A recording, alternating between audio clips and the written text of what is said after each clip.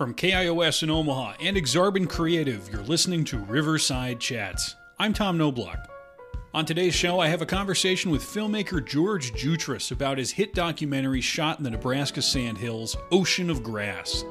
You know, I mean, nothing gets blown up in this film, and, you know, there's no stars in it. You know, it's just a film about a ranch that, shows kind of the way things used to be and can still be. So I think that's what they respond to, and we have people that have gone to it, 4 or 5 times, that just keep going back and see something different, and that's amazing. Jutras discusses going from photography to filmmaking, his passion that led to the existence of the documentary at all, and how he found a way to successfully distribute the film to audiences across the Midwest in 2019. Stick around for my conversation with George Jutras right here on Riverside Chats. And welcome back to Riverside Chats. I'm Tom Noblock, and today we're playing a conversation I had in 2019 with documentarian and photographer George Jutras about his hit documentary, Ocean of Grass. Here's a clip from the trailer.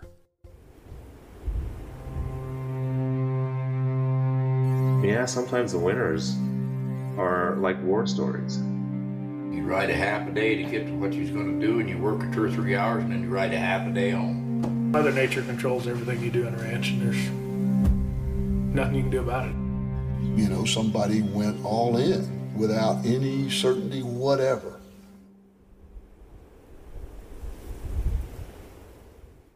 And now here's my discussion with director George Jutras from 2019.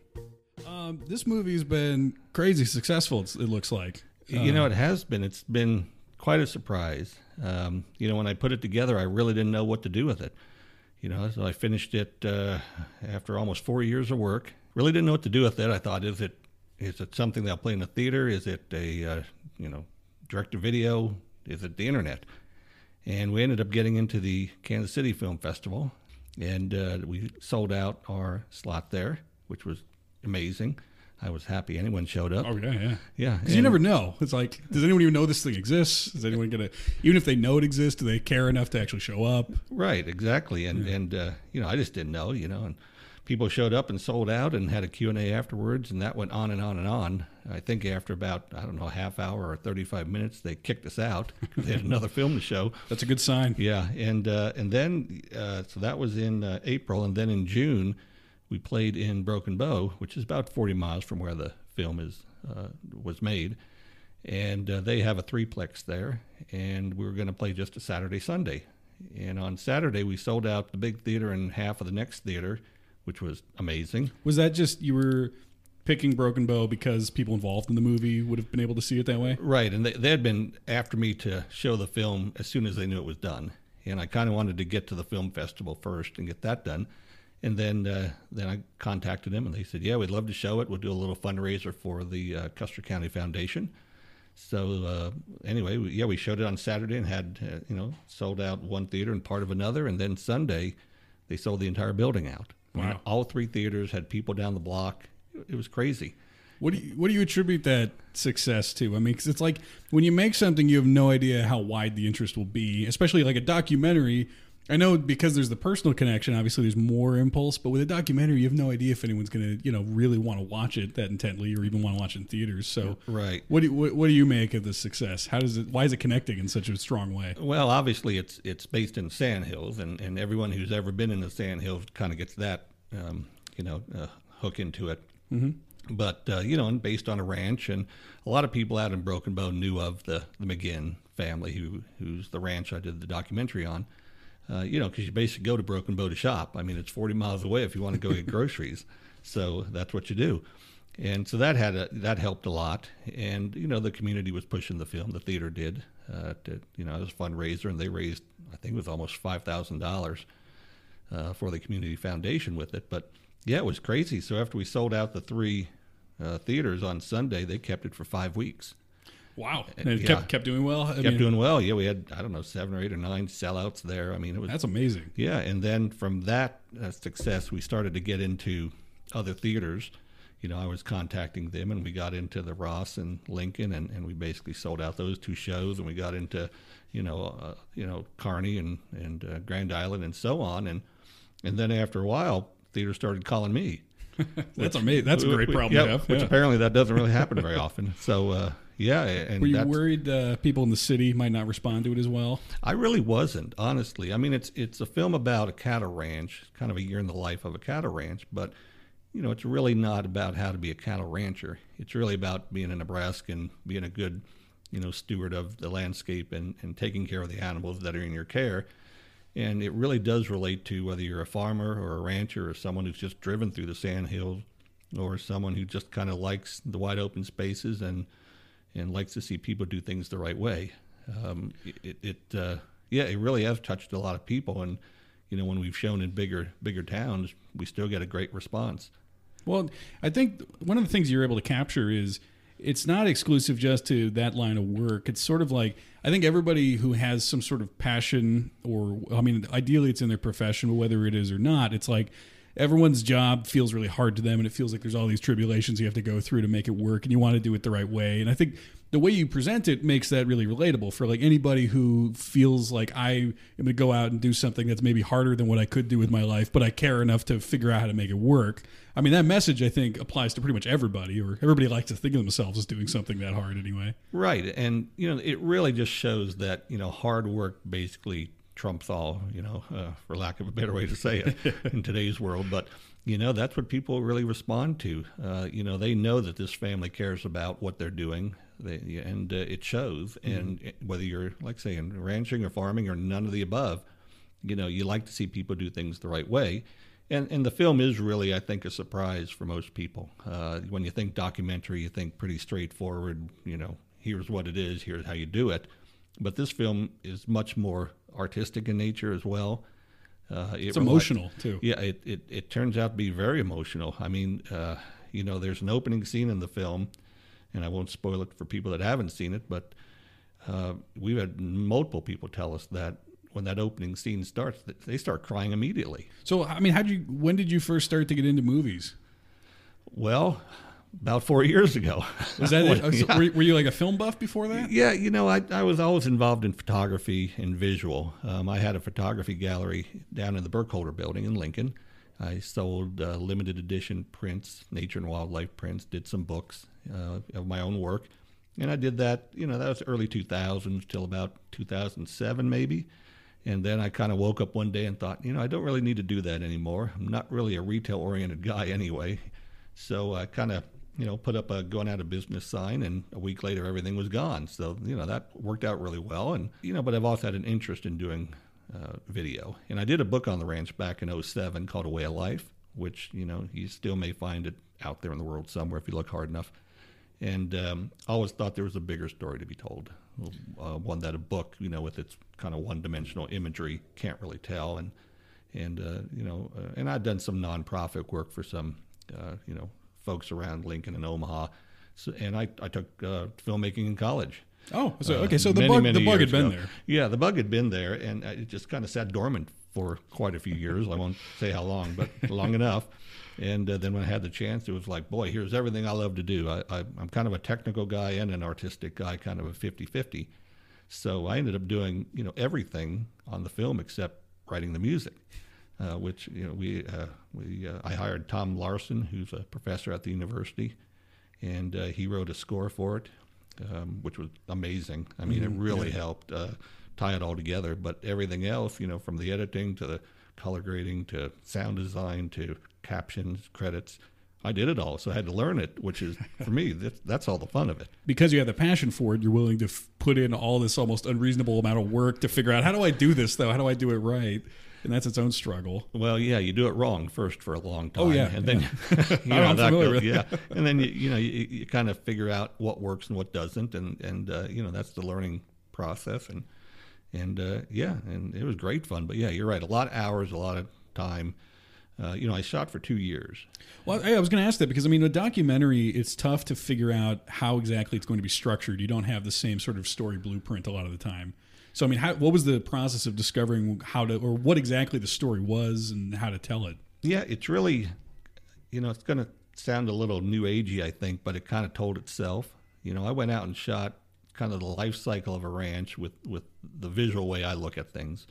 And I did that for 2 years, ended up with about 120 hours worth of footage. Wow. And then when you start editing it, just kind of magically, the story kind of tells itself. Things fit where they should. You get the emotional reaction you want. And to me, it's kind of all subconscious. You don't even really think about it. But I mean, like, you don't know what's going to happen in that 2 years, right? So, No. I mean, you're just trusting that I'll find enough here that it will be the kind of story I want to tell? Yeah. And you know, I'm not going to say that everything went great during the 2 years and I didn't wonder, you know, what the heck I was doing a lot. You know, there are a few times where I thought, wow, you know, am I ever really going to get this done? Because I had to keep upgrading equipment and, you know, putting some funds into that. And, you know, you just have to believe that things are going to work out. And it turned out that it did. You know, and you just, I just kind of let the photography or video gods kind of tell me what to do half the time, and just kind of follow what needs to be done, and just get some compelling footage, and then the story kind of magically told itself during the editing. And so, I mean, is that just like when you're out there, you're just following what you have some response to, and you just film that, and you hope that's going to fit into a bigger tapestry? Yeah, really kind of the way it worked was, you know, I was out there working at the ranch. You know, I know the people. You know, they know me, and I kind of became invisible as far as the video work. And I'd be out there, you know, running cows or checking water or things I could do that, you know, even if I messed it up, it wouldn't be a problem. And then when something happened that I wanted to document, I would go into cinematographer mode and get out the equipment. And I mean, when you have a crew of one, you know, it's pretty easy to get going, and that's what I did. And you know, everything in the film is as it happened. Nothing was staged. We didn't do any of that. We just took it as it came each day, and ended up with something that people seem to like. The trust, I mean, to be confident enough that you'll find something is kind of impressive to me. Where do you attribute that? How did you know you'd figure it out? You'd figure out you'd get what you needed to get ultimately, even if it took years. Yeah, you know, kind of my working life has been a lot of those type of things where you just got to kind of believe that it's all going to work out in the end just from hard work and effort, and, you know, having a little bit of brain power behind it, you know, very little. But prior to doing the video work, I was involved in more technical.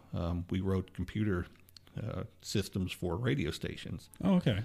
And I didn't know how to, I mean, I knew how to write code, but I knew nothing about radio.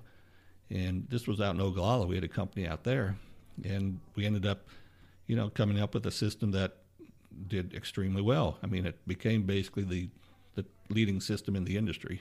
So you got multiple experiences. Basically, like you can jump into the water, you'll learn how to swim, and then you basically then you're like, yeah, okay, I can figure pretty much any of these things out within some reason. I'm sure you know of limitations to some extent, right. But it's like if I have the technical expertise I need, it's like I can probably get there. I can get where I need to get. Yeah, and even if I don't, I found just hard work, just grinding. Sure. I mean, you know, it's one of the little graphics at the beginning of the film. You know, there is no substitute for hard work. Right. And that's really what it is. I mean, you know, a lot of times you don't know how to do things well, but you just keep plugging away, keep grinding, no matter what it is in life, and it kind of all works out in the end. Is that what drew you to this particular story to tell? Well, I knew the family, and I knew the ranch, and I knew how special that particular ranch is. Not to say all of them aren't great out there. I mean, they're great people out there, well-grounded, you know, and smart. I mean, really smart people out there. But you know, this particular ranch, because of the makeup of the people, from Mike McGinn, who's one of the brothers that owns it, Laren McGinn, who's his son, who's a world traveler. I mean, he's been all over the globe, a world-class artist, painter, and just a really, I mean, you can see he has huge amounts of compassion for the creatures that are on the ranch. And Butch and Matt McGinn on the other side of the ranch. I mean, it's such a special place, and people that go there, they just never want to leave. And in fact, the first time I got exposed to the ranch, Laren had invited me out. I met him at the Burkholder Project, and he said, hey, come on out. If you need a place to stay, give us a call. And about a week later, I needed a place to stay. I was working on a book project. And I called him up and said, hey, you know, do you mind if I come over and spend the evening? And yeah, come on over.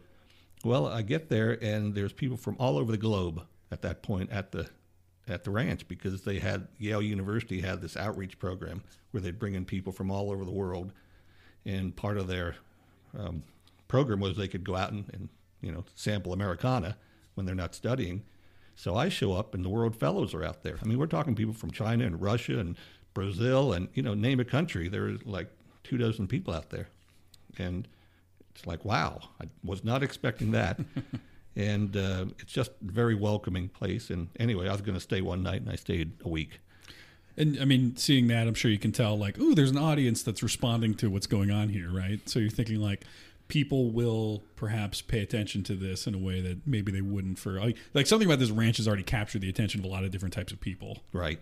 And to get back to your original question, about the film, really what I'm trying to tell in the film is not really how to be a rancher. In fact, I say I'm not really telling a story, I'm telling a feeling. I'm trying to capture that feeling of this particular ranch and how it is to be out there. And, thanks to everyone who, did the interviews and, the scenery and everything that I captured, I think it works really well. If you're just joining us, I'm talking today with George Jutras, director of the hit documentary Ocean of Grass, which is available for purchase on oceanofgrassfilm.com. How do you know how to tell a feeling and capture it? Well, trust yourself again. Yeah, you got to trust yourself in everything you do, but it's really the emotion of it. I try and capture a lot of emotion, and that's what kind of gives it kind of its legs. And then you combine it with the beauty of the sandhills, which they don't hit everyone in the face when you get out there initially. But the more time you spend out there, the more you kind of get it. Mm-hmm. It's kind of stark beauty. And, great sunsets and no people. And, it just all kind of works together. And it's kind of very grounding and very calming. I liked it. I was drawn immediately just for the title of the project, so Ocean of Grass, because I don't know what it is. Maybe a lot of people, when we're landlocked, we just have to think everything's kind of like we have to find an ocean somewhere, whether we have one or not. I'm curious, what do you make of that? What is it about us putting an ocean over something that's not an ocean? Why do we frame it that way? Why do we look at it that way? Well, yeah, visually, some of the scenes I took with a drone, it looks like waves coming in. The hills look like waves. The grass blowing looks like waves breaking, on the shore. And, X million of years ago, it used to be an inland ocean in the sandhills. So, there's actually some fact behind the title. It visually kind of plays into that. But, it is kind of interesting about the title. People ask when I do a Q&A, how long did it take for you to come up with the title? And it took a long time. You'd think it'd be easy. We tried some titles that, we'd be driving around in the pickup, like me and Laren, and, we'd go, hey, okay, Cowmen, that's the title. And we go, yeah, that's it. And then we'd drive around, and about a half hour, we'd look at each other going, no, that's not it. And we came up with all these really bad titles. And Father Jim Hunt, actually, he was one of the people we interviewed out there. He's the one that kind of talked about the Ocean of Grass. And when we heard that, it's like, that's it. What was it that you couldn't capture with the book and with photographs that you felt a movie was going to be able to capture better? Really, it's the emotion. You can take some shots that have some emotion, but it's really difficult to get emotion in a flat image. With the video, you can really get it from the people and how they talk about, hardships they run into, or family, or how they take care of a cow or a calf. So you get that emotion, and that just really is kind of the base that what the film kind of rides on, is the emotion of the people and how they look at the world. And that's the other thing. You get to see who these people are. You get to hear them in their own voice, because there's no narration in the film other than the ranchers. We were going to have a narrator originally, kind of over the top, and we did, 17 or 18 interviews with people. And when the film started to come together, it's like, we don't need a narrator. They're telling their story in their words. And I thought it was just magical, the way it all fit together. It all dovetailed with everyone's comments. Were you drawn to drawing out emotion in this way with your photography? Yeah, I try.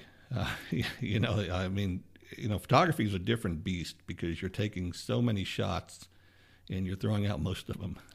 Film's kind of like that. Well, yeah, but photography. I'd just throw out hundreds and hundreds and hundreds of slides, and to get one good one that kind of grabs what you were feeling at the time you took the picture. That's kind of, to me, what makes a good photograph. You can actually feel the photographer's emotion when he took it, and those are few and far between. But with the video, you have much more of an opportunity to capture that. And is it just, I mean, you have more elements working, and so you can get to that feeling, that emotion faster? Is that part of it? Or? Well, yeah, and you hear the emotion in people's voices. Sure. John Seeley, he was one of the ranchers. He went through a bout of cancer, and you can hear it in his voice when he's talking about how great the people in the area were, how they came and helped on his ranch. People would show up with gas cards or whatever and just give it to him. And, the phone was just constantly ringing with people that would come and help him while he was going through this, multi-month process of dealing with cancer.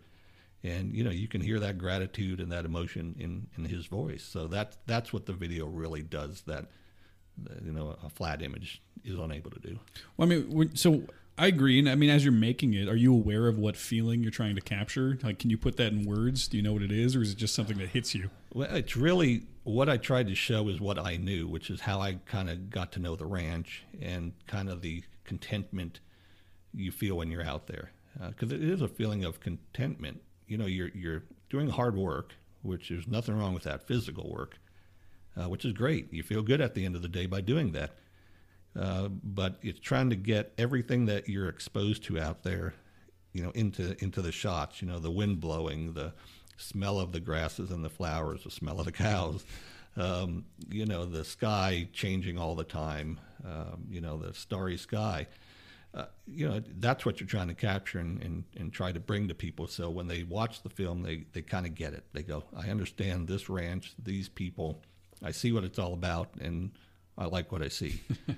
We've had incredible response. I mean, we showed in North Platte, and at the end of the show, someone wrote me a letter and said, we got to the end of the show, and the crowd was dead silent for, 3 or 4 beats, and then they all just broke out in spontaneous applause, and they said it was amazing. They've never seen anything like it. Is that silence? I mean, they're so drawn into it. It takes them a minute to sort of like register and go, come back to themselves and deal with some of those emotions they're feeling. I think so, because a lot of people, by the time they get to the end, I mean, there are a lot of tears that, people will shed.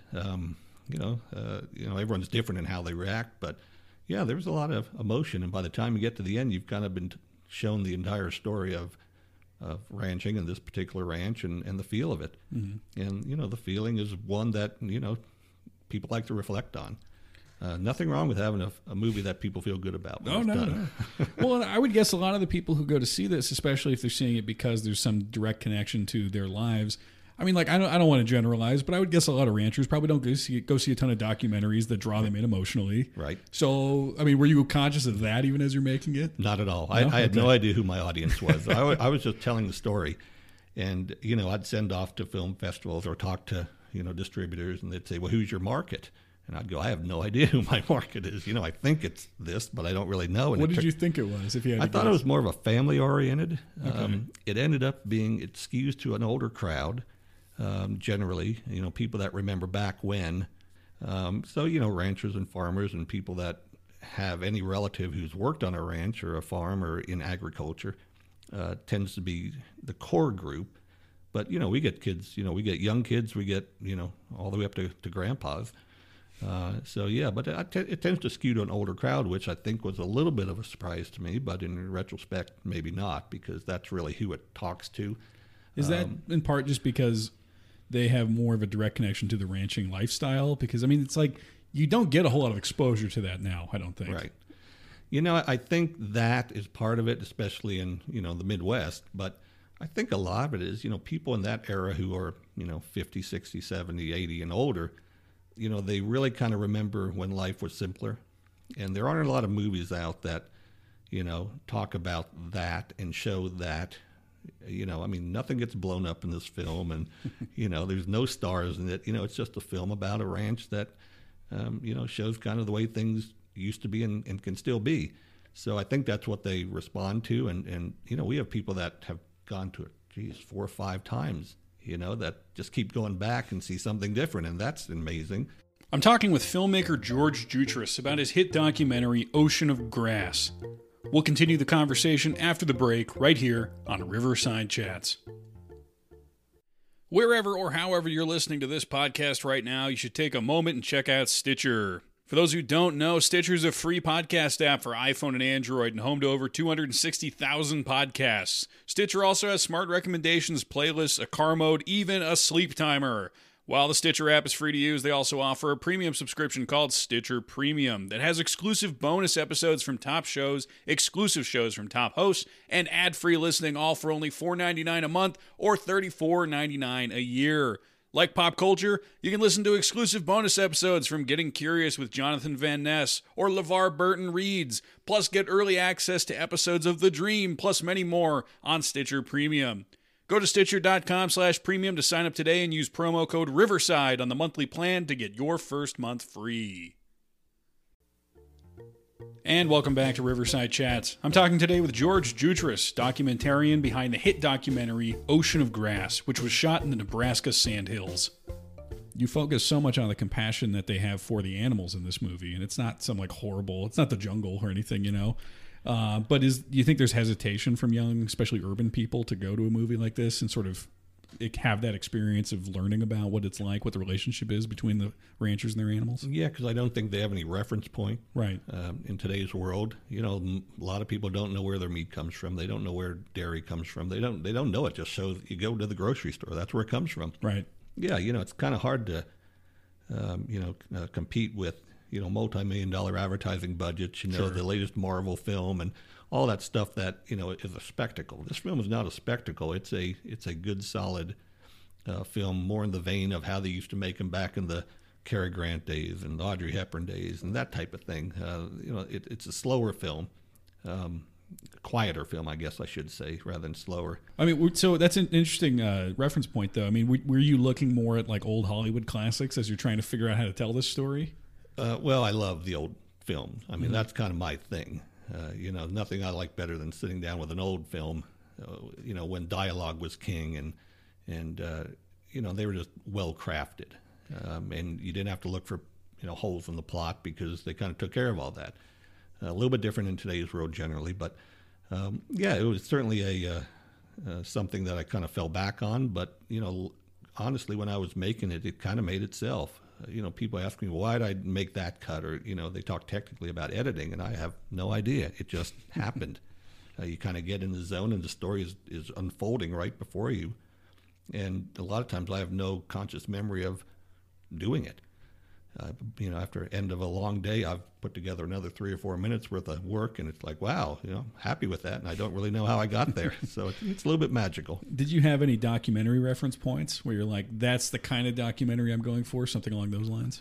Well, as it turned out, not really documentary. I watch a lot of documentaries because I just like that genre, and I think, you know, a lot of them are different than what I've done. You know, a lot of them tend to be missing that emotional and artistic angle. That's kind of a keystone of mine. But, you know, as I was making mine, the film Nebraska came out.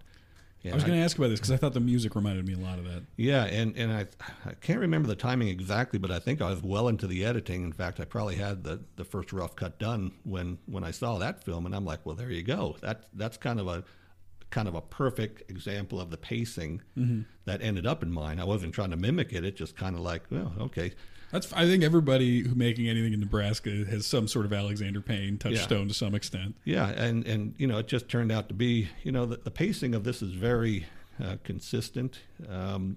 Everything was kind of given the same weight in the film, whether it was good, bad, you know, sad or happy or whatever, you know, because that's the way people look at things out there. That's got to be very counterintuitive as a way to put together a movie, though, right? 'Cause, I mean, like movies, most people making a traditional sort of movie, it's all emphasize this, emphasize that, maybe overemphasize these things. Right. Yeah, and here again, that the movie kind of made itself, and that's kind of the way it worked out. I'm sure, you know, subconsciously and consciously, I had those thoughts, and I will say I had people in the industry say, no, we need more conflict, we need more of this or that, and I'm like, that's not the story. You know, it's a story about the feeling of a ranch, not artificial, you know, conflict or, you know, overdone emotions or whatever. It's really just a story of how it is out there on a day-to-day basis. But, you know, it turns out to be a compelling, you know, a compelling piece for a lot of people. And so you said industry people were saying this to you? Yeah. So yeah. what's Oh, yeah. that? What's that process like of the industry getting involved or not getting Frustrating. involved? Yeah. You Well, know, did you reach out to them as you were making it, or was this after it was already done? kind of in the middle of the editing Okay. onward. And, you know, I had some people say, well, we like this, but we need more of that. You know, we need more, you know, of the, well, for instance, you know, we need more of the cancer angle with, you know, John in the film. And I'm like, no, that's not the way it is. You know, I don't want to put anything artificial. I don't want to puff up something that isn't what it really was. And, you know, a lot of that you just kind of say, you know, listen, I financed the film. I'm doing everything on it. It's kind of my baby. And, yeah, I'll take, you know, I like critique and ideas and so forth to make it better. But, you know, to tell me to do something, you know, artificial that didn't really follow the story, I think people would have figured it out real quick when they're watching it. Right. It wouldn't have felt right. If when people watch it now, the thing they take away or the way they describe it is authentic, you don't have a whole lot of wiggle room Right. with You authenticity. either are or you aren't. Yeah. And all it takes is one, you know, the old saying, you're only as good as your weakest link, applies to business and everything else, you know. And if there was a non-authentic moment in it, it would stand out like a sore thumb. Mm-hmm. If we artificially said, well, you know, here's the big cancer scare, or here's, you know, a calf that's dying, or whatever the case may be. But, you know, if you go through it with thinking everything kind of has its own same weight as everything else, you know, whether it's, you know, a person with cancer or a calf dying, or, you know, trying to get cows to market, or a blizzard, you know, it's all treated kind of the same way. And that's real life out there. And were you editing by yourself, or did Yeah. you have other? Okay. No, I mean, I did everything. I didn't really want any other help on it because I enjoyed it. And you're not worried that, once again, you trust yourself to figure it out. I know a lot of people say, I need to have an editor because I'll mess it up on my own because I'm too close to it. You thought, though, like, you'll be able to figure it out. You know what's best for it. Yeah, and I knew the story I wanted to tell, the feeling. Here again, it goes back Sure. to telling the feeling of the ranch. I knew that intimately from, you know, I've been out there now 16 years, so I kind of know the place. Well, and then in this particular project, I assume editing is its own new draft of the script, or not really script at that point, but a draft of the whole story you want to tell, because you kind of have to find it all in the edit on a project like this, I would think. Right, and yeah, that's the thing about, you know, documentary filmmaking is, you know, you're just basically throwing 1,000 things against the wall and then seeing how they kind of fall into place when you do the editing, because you really don't know, you know, what the story is going to be. Mm-hmm. And, you know, it just kind of works, here again, magically, I guess is the only way I can really describe it. I don't really have a better word for it other than, you know, you're looking to tell a compelling, complete story with all the emotions you can get into it. And, you know, things just kind of fall into place. Did it worry you in refusing to make certain artificial changes in terms of, like, the long-term success of the project? Not at all. You know, it would have been nice to be able to get some early, you know, success, get on TV or whatever the case may have been that I was talking to people about. But, you know, you have to believe in yourself. And, you know, it doesn't just apply to making a film or editing or aspects of it. It applies to everything in life. I mean, when it comes right down to it, if you don't believe in yourself, you're going to have a hard time having success. And, yeah, you want to take input from other folks and use it to make it better, whatever it is you happen to be working on, whether it's writing code or making a film. But when, you know, at the end of the day, you have to be happy with what you did. And I was not going to sell my soul to, you know, get a little bit more, you know, a little bit more people looking at it. That wasn't important to me. Telling the story, and a story that will, you know, literally be out there forever, you know, with the internet, you know, once it hits that venue. I mean, it's a legacy project for the ranch. It's a legacy project for me. Everything you do in life is really a legacy project if you think about it. So you might as well do it the best way you can and be happy with it. And are you happy with it? Yeah. I mean, I go back and I think about how it all came together with all the interviews and the visuals and so forth. And, you know, there's really nothing I could take out of the finished edit. There's really nothing I want to put in. That's a great feeling. Yeah. I'm sure. Yeah. I'm sure. I've never reached that point. I don't think with anything I've made. One day, maybe. Well, okay. So, I mean, you have to be happy as well, because it's like, maybe people wanted there to be something artificial, but I think you've sort of shown them that that's the wrong impulse, just with the amount of success you've had so far. Right. And so, I mean, at this point, is it a self-distribution plan?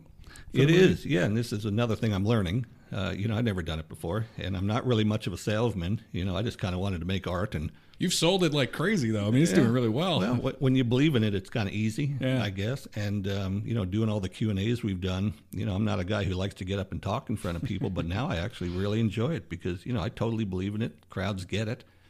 They're very complimentary. We've had some just exceptional Q&A sessions after the film that, as a filmmaker, just really warm your heart that people got it. We're just, going out there and trying to push it out there. And, we've shown it in, all over Nebraska. We've shown it now we've got into Colorado and Wyoming and Kansas we're going to be in Iowa. So we're gradually starting to widen that distribution. My hope is that someone out there in the world who has more inroads into distribution and, a buyer or whoever it may be, and these are all aspects I'm still learning about, will see it and get it. Mm-hmm. I mean, it's a film you got to get. And if you can get behind it, I mean, really the sky is the limit. Because it'll play everywhere. I mean, I've shown it to people all over the country, like you've seen it, with online, and boy, they get it. Mm-hmm. Yeah, so I'm pretty sure it's going to play anywhere. If you're just joining us, I'm talking today with George Jutras about his hit film, Ocean of Grass. You can find Ocean of Grass on oceanofgrassfilm.com. We spoke in 2019. Here's the rest of the conversation. Do you think that you've sort of tapped into this thing that probably distributors don't even know that there's a need for something that appeals to ranchers or people who have some connection to that community? I mean, because they don't really make projects targeted at that audience, do they? Not really. There have been a couple documentaries that have come out that are kind of rancher or farmer based, and they've done really well commercially. They've gotten on Netflix and so forth. They got backed by, one of these distributor companies, Sweetwater or whoever it may be. And, with mine, it's a little bit different. It's a different beast. It's not when you're going to sit there and watch 8 or 10 minutes and get it. And the story gets bigger and bigger and you get drawn into it and become part of that world as you go through the film. So, it's a little bit harder to sell from that standpoint, because everything is all about, I only got 10 minutes. Tell me what it's about. Okay, I get it. I can now sell it. It's different. So it really is based all on word of mouth right now. I mean, the word of mouth is exceptional. It's my biggest advertising. And it's free. Yeah, it is free. And we've shown it now to, I think we're well over 13,000 people we've shown it to. So, we're just going to keep pushing it out there and keep seeing if it finds an audience. And I know it would find an audience overseas because they're crazy about Americana over there, much more than even we are. Anything that's cowboy, Old West related, they love. As a result of this film, I've actually worked on 3 others. And one of them was a documentary called Women of the Mother Road, which is about women's development of Route 66, all from the women's perspective.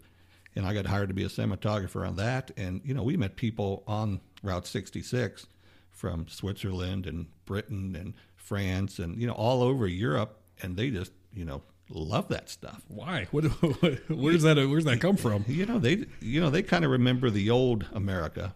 And they just like the Old West. They just always have because they never really had that. Just the frontier idea? Yeah, frontier. It's totally unique, really, to our country, because, France didn't really have that. Britain doesn't really have that. No one had the American West over in Europe like that. You got to go to South America or someplace like that to kind of have that as a kind of a traditional way of life.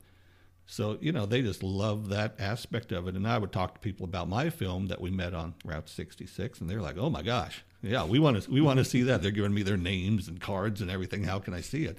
So I'm pretty sure we can get it over there. We can probably do pretty good. And so, are you optimistic ultimately about that lifestyle and that it will continue to appeal or even exist in whatever form it needs to survive? Well, yeah. And no. Okay. Like everything in agriculture, it's kind of a world where family operations are being squeezed out depending on the state laws, whether they can have corporate ranching, corporate farming, and so forth. But yeah, even in ranching in Nebraska, ranches get bigger, the equipment gets better, so you can run, a 100,000 acre ranch with very few people. Whereas, 50 years ago, you had to have lots and lots of people. So that's why the population out in the Sand Hills is just going away, and the ranches get bigger. So, yeah, some people will be able to keep it going. This ranch has been going for 130 years. Well, and there's kind of that part there where they're cynical about the affordability of getting into this business now? Yeah, it's land cost is what it is, and as Mike McGinn, who's the kind of the patriarch of the ranch out there, the oldest member of the ranch anyway, says, everything that we use to ranch has gotten more expensive. What we get paid for cows hasn't really moved at all in decades. So you kind of get squeezed out. You got to be more efficient, and it's hard to, the land cost is the biggest cost of it.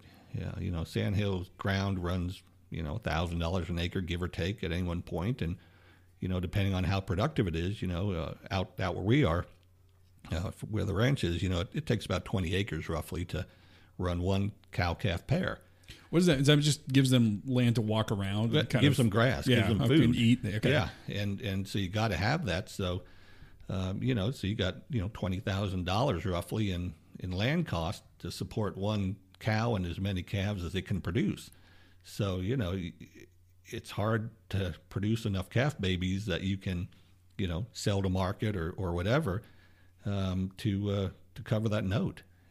Especially when you look at everything that has to go with it, pickup trucks and, grain feeders and hay balers and, all this equipment that is very expensive anymore. Yeah, it just takes a lot to keep it going. So, did you get attached to any of the cows while you made this movie?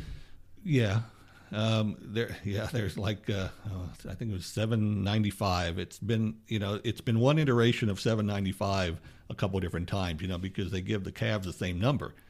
And, certain cows just have a way about them. They're actually, I don't want to say they're friendly because they're still a 1,200-pound wild animal, but, they'll feed out of your hand and let you rub their head. And, and they're always around. Whenever you go feed, they're $7.95. And, prior to her mom was $7.95. And so that kind of happens. But, like Laren McGinn, who's the rancher out there, he gets attached to animals because, you bottle feed a lot of them when, if needed, and he's a compassionate guy, and it's hard for him to, think about the ultimate, end of being a cow. Mm-hmm. But the one thing we can say out there is while the cows are out on these properties, they're happy. You see a lot of happy cows, and they're treated well. So whether you like ranching or don't like ranching or whatever, that's the one thing people ask me. Have I had any trouble from PETA or one of those organizations, about the cruelty of ranching? And no, I haven't, because if they watch the film, they understand these animals are treated really good. It's not a stockyard operation. Sure, yeah. It's wide open pastures with real grass and real air and wind and sky. And you really emphasize the nurturing element of so many of the animals there. Right. Yeah, I mean, it's their livelihood. Mm-hmm. I mean, they're really part of their family, and if the cows go away, they have no livelihood. So there's that aspect of it. And, these are people that care about the creatures. They really do. They care about the land. And, it goes back, 130 years or more. So, it's kind of ingrained in everyone when you're out there. And that's one of the aspects when you're out at a ranch for a long time, you really do pick up kind of the environmental angle of it, which is not because people just are environmentalists. It's just they want to take care of their land so it can support, their livelihood and their family. And they love the lifestyle. Everyone's kind of their own boss out there, which kind of means, everyone can they don't have to conform to a corporate society. So they'll tell you what they think. Well, I mean, I was curious, just working with so many cows, which I'm sure you did to make this movie. I mean, does it impact you at all in terms of like eating meat just because you had so many relationships, or are you able to square like, because they had a good life, they were treated humanely, it's ultimately not something I need to worry so much about, the fact that I'm eating them? Yeah, that's really it. I mean, you kind of divorce yourself a little bit when you're filming because you're behind the lens. Mm-hmm. And, if these animals weren't treated well, I wouldn't have made the documentary, I'll be honest with you. No one wants to show that. Mm-hmm. But all the ranches out there that I know of, and I know of a lot of them out there, they treat the animals well. So, given that it is an industry, it's a business, at least you want the animals happy while they're on your property. And, sure, some of them are only there for a few months, and others, some of the cows who are producing calves could be there for, 5 to 10 years. So they get a good long time of being happy and getting good food and being treated well. Yeah, and I've seen some people argue that it'd be better for especially people in cities to have more exposure to that, because then you would appreciate the meat. Like if you were to eat meat, then you appreciate where it comes from in a way than just like buying something at the store doesn't. So it's like to have that relationship gives you some understanding of sort of like if you really value life, and it's like, you know, the sacrifice maybe these animals give for you to eat is something that means a little bit more if you actually have some exposure to them when they're animals. Right, and it's always good for people to kind of understand where their food comes from, and what people have to do to bring it to them, you know, instead of just taking it for granted. Numerous people have said we got to get this into cities. We got to show kids how it actually works to give them that viewpoint, because no one gets it anymore. Unless you're raised on a ranch, you just don't ever get it. You go to the zoo, but that doesn't really teach you that lesson. Yeah, and you've got all the electronic gadgets, you know, kids play with now again, and you know, it's totally different than when even I was a kid. But yeah, they just do not get exposed to it, so they have no point of reference. So it becomes easier to either talk bad about it or negatively because they don't understand it. And the ranchers who have been featured in the film, you know, to a person, they've told me, and people that have watched the film who are involved in ranching or farming have told me that the thing they like the most is that I've shown what it's really like. To kind of offset some of the negative stereotypes about the cattle industry. Which negative stereotypes would those be? Everyone thinks of stockyards, which is a totally different operation than what they're doing out in the sandhills. It's not my favorite thing. And the animals aren't treated as well as they need to. They're being fattened up for market, so it's a different part of the process of getting food to the market. Showing that here's actually the way it used to be when it was all back in the early days of ranching, and the way it still is in a lot of these ranches. The animals have you hear like chickens. They're free range chickens, which means they get out of their big metal building to walk outside occasionally. Well, all these cows are free range cows, really. Right. If you want to use that terminology of today, but it just kind of shows that it's as good for them as it's going to get. When they're on these ranches and they're treated with compassion and respect. And is that one of the main differences between like a corporate farming of animals versus, it's something that's home run or run by a family? Yeah, I think so. I don't have any firsthand knowledge of, the corporate ranching, the fattening process, that people go through, other than, you drive by them and you see them. I haven't. So I can't really talk about that. Sure. Here again, people are going to take as good of care of the animals as they can. It's their livelihood, and you hope everyone has kind of their interest at heart. But I guess I can't say that for sure. I just the reason why it comes up is just I thought your movie seemed to focus so much on the animals being treated with respect, and there's that compassion you show even just with the camera, let alone what you're showing being done to them, and it seems like that's something you value.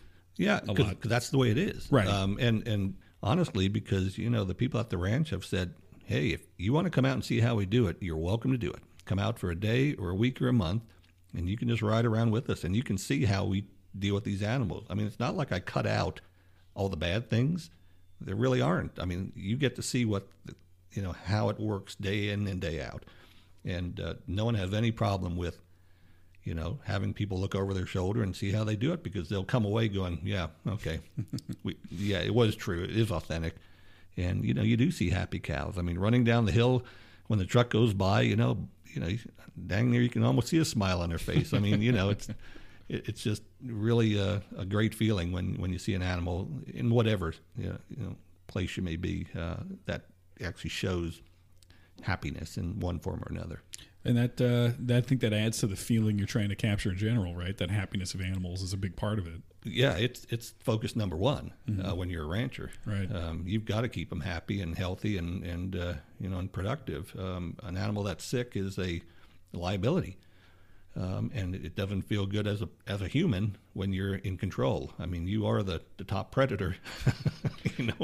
When you look at that type of environment. So, yeah. That's a conflict I don't think I've seen really depicted, the need to make sure that they are happy as a rancher. Yeah. But it makes complete sense. Yeah. No matter what you're in, if you're a farmer and you're growing soybeans, well, if your soybeans don't look good, it's going to affect your bottom line. Sure, that makes sense. Everything you want to make it to the best of its ability, and with a living creature, you certainly want to keep them in a good frame of mind, and keep eating. So, where should people go to find whatever the next screening is, whatever the next stages are for the movie? Yeah, best place would be the website. It's oceanofgrassfilm.com, and on there you'll find a lot more information about the film, the people, and so forth, and you'll see the current schedule, and it's kind of always changing. So that's where you can kind of see where it's going to be. You can see where it's been. There's a link for that. There's 75 or 80 comments from real viewers that can scroll across the screen, so you can get a feel of what people really are responding to. And that'd be the best place to go. And do you know what you're working on next? Right now I'm working on the film. I'm still riding the waves. Yeah, still trying to get it out there, pushing it out. I mean, I'm the distributor out there, so if there are any distributors out there, give me a call, because I'd like to get on my next project, Well, thanks so much for talking to me today. Yeah, thank you. I appreciate it.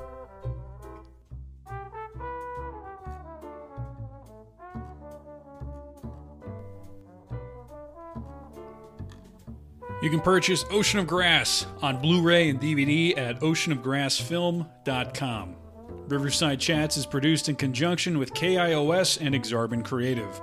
Our original music is written and performed by the real Zebos. Our artwork is done by Ben Matugowitz.